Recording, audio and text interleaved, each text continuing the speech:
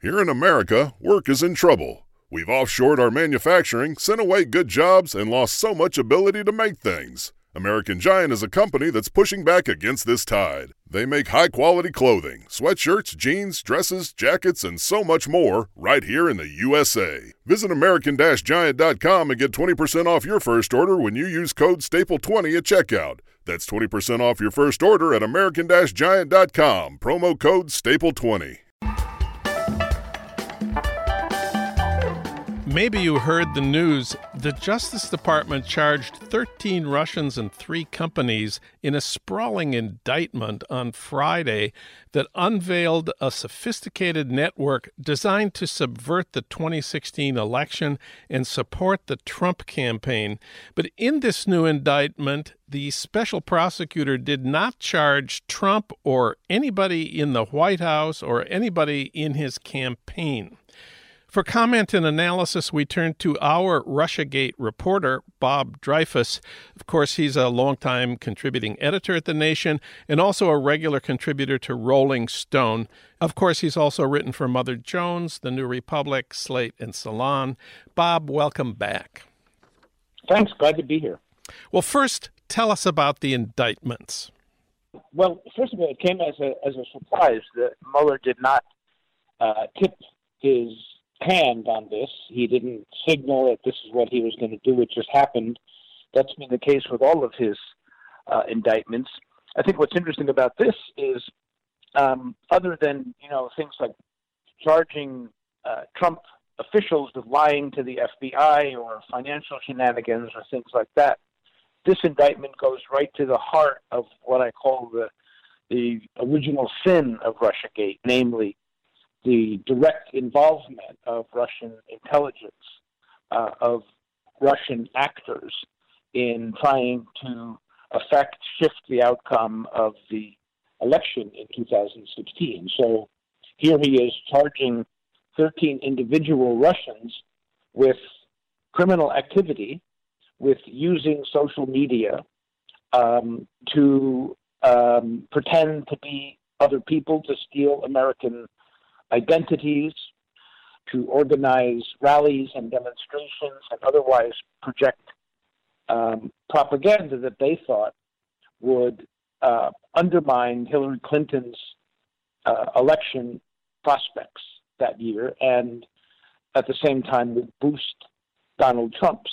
And while he doesn't make any conclusion, and I'm not sure I have one either, about whether this affected the outcome, that's kind of an unknowable question, he does make the clear case that they tried. Now, all 13 people who were indicted were Russian. No Americans, nobody in the Trump family, nobody in the Trump White House, nobody in the Trump campaign. Is that a reason for Donald Trump to celebrate? Well, no, not at all. I mean, first of all, there are going to be many more such bombshells, I would say, throughout the rest of this year. And some of them could strike a lot closer to the heart of whether or not Trump and his family and his advisors colluded with the Russians, and they could also strike at the issue of obstruction of justice, which is another whole set of issues that Mueller is looking at. But the reason he shouldn't take this as any kind of celebration is that for a year and a half now, since the summer of 2016, when we first learned that the intelligence community suspected the Russians as being behind this hacking of the DNC and leaking to WikiLeaks and all of that, Trump has consistently, repeatedly, time after time, denied that the Russians did it. He said, I met with Putin and he tells me he didn't do it, and he really believes that. He has thrown sand in the eyes of people who argue that the Russians are behind this, and he said it could have been Russia, but it could have been China, it could have been some fat guy on his bed. So, I mean, he's been very reluctant to acknowledge the fact that the Russians are behind this, even though his own intelligence people, by the way, appointed by him, are saying that now quite publicly and aggressively. Trump also has said that all the crimes laid out in this new indictment were committed while Obama was president. It was Obama who failed to protect the United States election from Russian interference. Isn't that actually true? Well, you can make the argument that Obama should have been more of a Paul Revere and rang the alarm bell and so forth. But I mean, this was a very unusual and fast-moving development, and I think there really isn't any doubt that Obama made those statements before the election several times, and of course his intelligence people issued a similar statement in October before the election, saying that the Russians were engaged in this activity to try to affect the election. I think he could have done more, but I think also he was operating under the assumption that if he did anything too loud, that it would, work against him, that people would say he's intervening on behalf of Secretary Clinton. And in fact, all during that year, everybody from Obama to Clinton to Trump, and I guess Vladimir Putin, too, all thought that Clinton was going to win, probably in a landslide. So I guess they thought the effect of this Russian activity, gauged against everything else that was happening, was not that significant. In the end, it turned out to be such an incredibly close election in terms of the states that tipped the Electoral College that any one of a dozen different factors, including the Russian activity, you could point to and say, that's what made the difference. One of the factors that I'd like to look at a little more closely for a minute is the lower black turnout in this election compared to the previous one. We now know that the Russian bots and trolls focused especially on the black voters, on trying to persuade blacks not to vote for Hillary.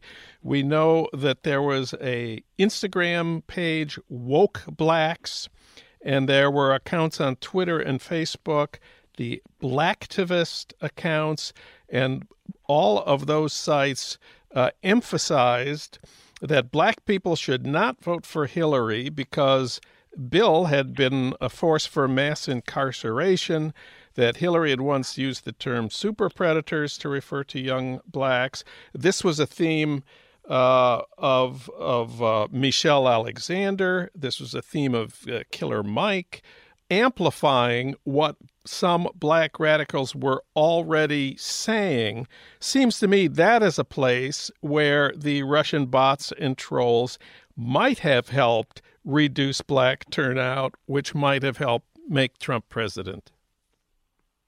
Well, it's speculative. I mean, it isn't a shock that black turnout declined in the election following the first elected black president of the United States twice before. It isn't a shock that black turnout, and for that matter, turnout among the young and other regular Democratic-leaning voters dropped in 2016, and there were, yes, a lot of black American voters who were less than thrilled with Hillary Clinton's record, with Bill Clinton's record on a number of issues. On top of that, so the enthusiasm level was down, and there were critical voices in the African American community about the Clintons. I don't know how you make a conclusion. I don't think you can, that the Russians, had more than a marginal impact on that. Maybe they did, maybe they didn't. Really, it's something we'll never know. Okay, 13 Russians have been indicted. This is Mueller laying a foundation. What do you think might be next? One thing I think we could think about is a parallel indictment of individual Russians, not for the social media activity, but for the hacking. several newspapers over the past year, the New York Times and the Wall Street Journal, have both reported that the FBI has identified specific individual Russians who were involved in the hacking of the DNC and John Podesta's email accounts in 2016, just as Mueller just indicted individual Russians over the social media issue. Really interestingly, I guess a couple of weeks ago now, a Dutch newspaper, Die Volkskrant, revealed that the Dutch intelligence service, starting in 2014 and continuing for as much as 2.5 years, had broken into the hacking team called Cozy Bear, that was one of the groups that was responsible for the hacking of the Democratic National Committee. And the Dutch intelligence service watched this happen in real time, including breaking into their security cameras and watching individual Russians come in and out of the room. Wow. And then identifying who those Russians were. Now, for all we know, the CIA or the NSA or someone else had a similar operation underway and had other ways of identifying who the Russians were involved in this. But it seems clear now that because the Dutch did share this with the United States, that the Mueller people know the names and the faces of specific Russians who hacked the DNC and how they did it. So presumably, he could indict Cozy Bear and Fancy Bear in the same way that he indicted the Internet Research Agency and its various worker bees who were involved in planting these social media postings. So that could be something that comes sooner rather than later. But there are many, many other questions, including collusion-related questions and obstruction of justice-related things that Mueller will focus on as well. One last thing about Trump himself. He was unhinged more than usual this past weekend after the news of the indictments came out, even though, as we've said many times, the indictments were only of Russians and not of anybody in his campaign or his family. Do you have any idea why he was going so wild about this over the weekend? The underlying reason is that Mueller is getting very close to the White House. He's got the president cornered or boxed in, I believe. And I think that Trump and his family, his sons and son-in-law and his daughter, are beginning to panic about this, as well they should. And the options he has to unbox himself, firing Mueller, issuing pardons, playing around with who's who in the Justice Department. I mean, these are things that if he does them, will probably make his situation politically worse, could lead to impeachment charges right away, could probably break the Republican Party apart and really throw them into the depths of a crisis facing the election in November for the House and Senate.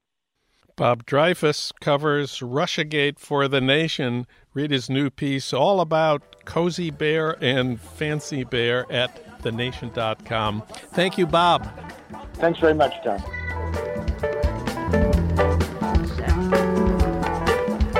You've been listening to Start Making Sense, the weekly podcast of The Nation magazine. You can hear more interviews like this one at thenation.com, and you can subscribe to Start Making Sense at iTunes Podcasts, Pocket Casts, Stitcher, or wherever you get your podcasts. I'm John Wiener. Thanks for listening.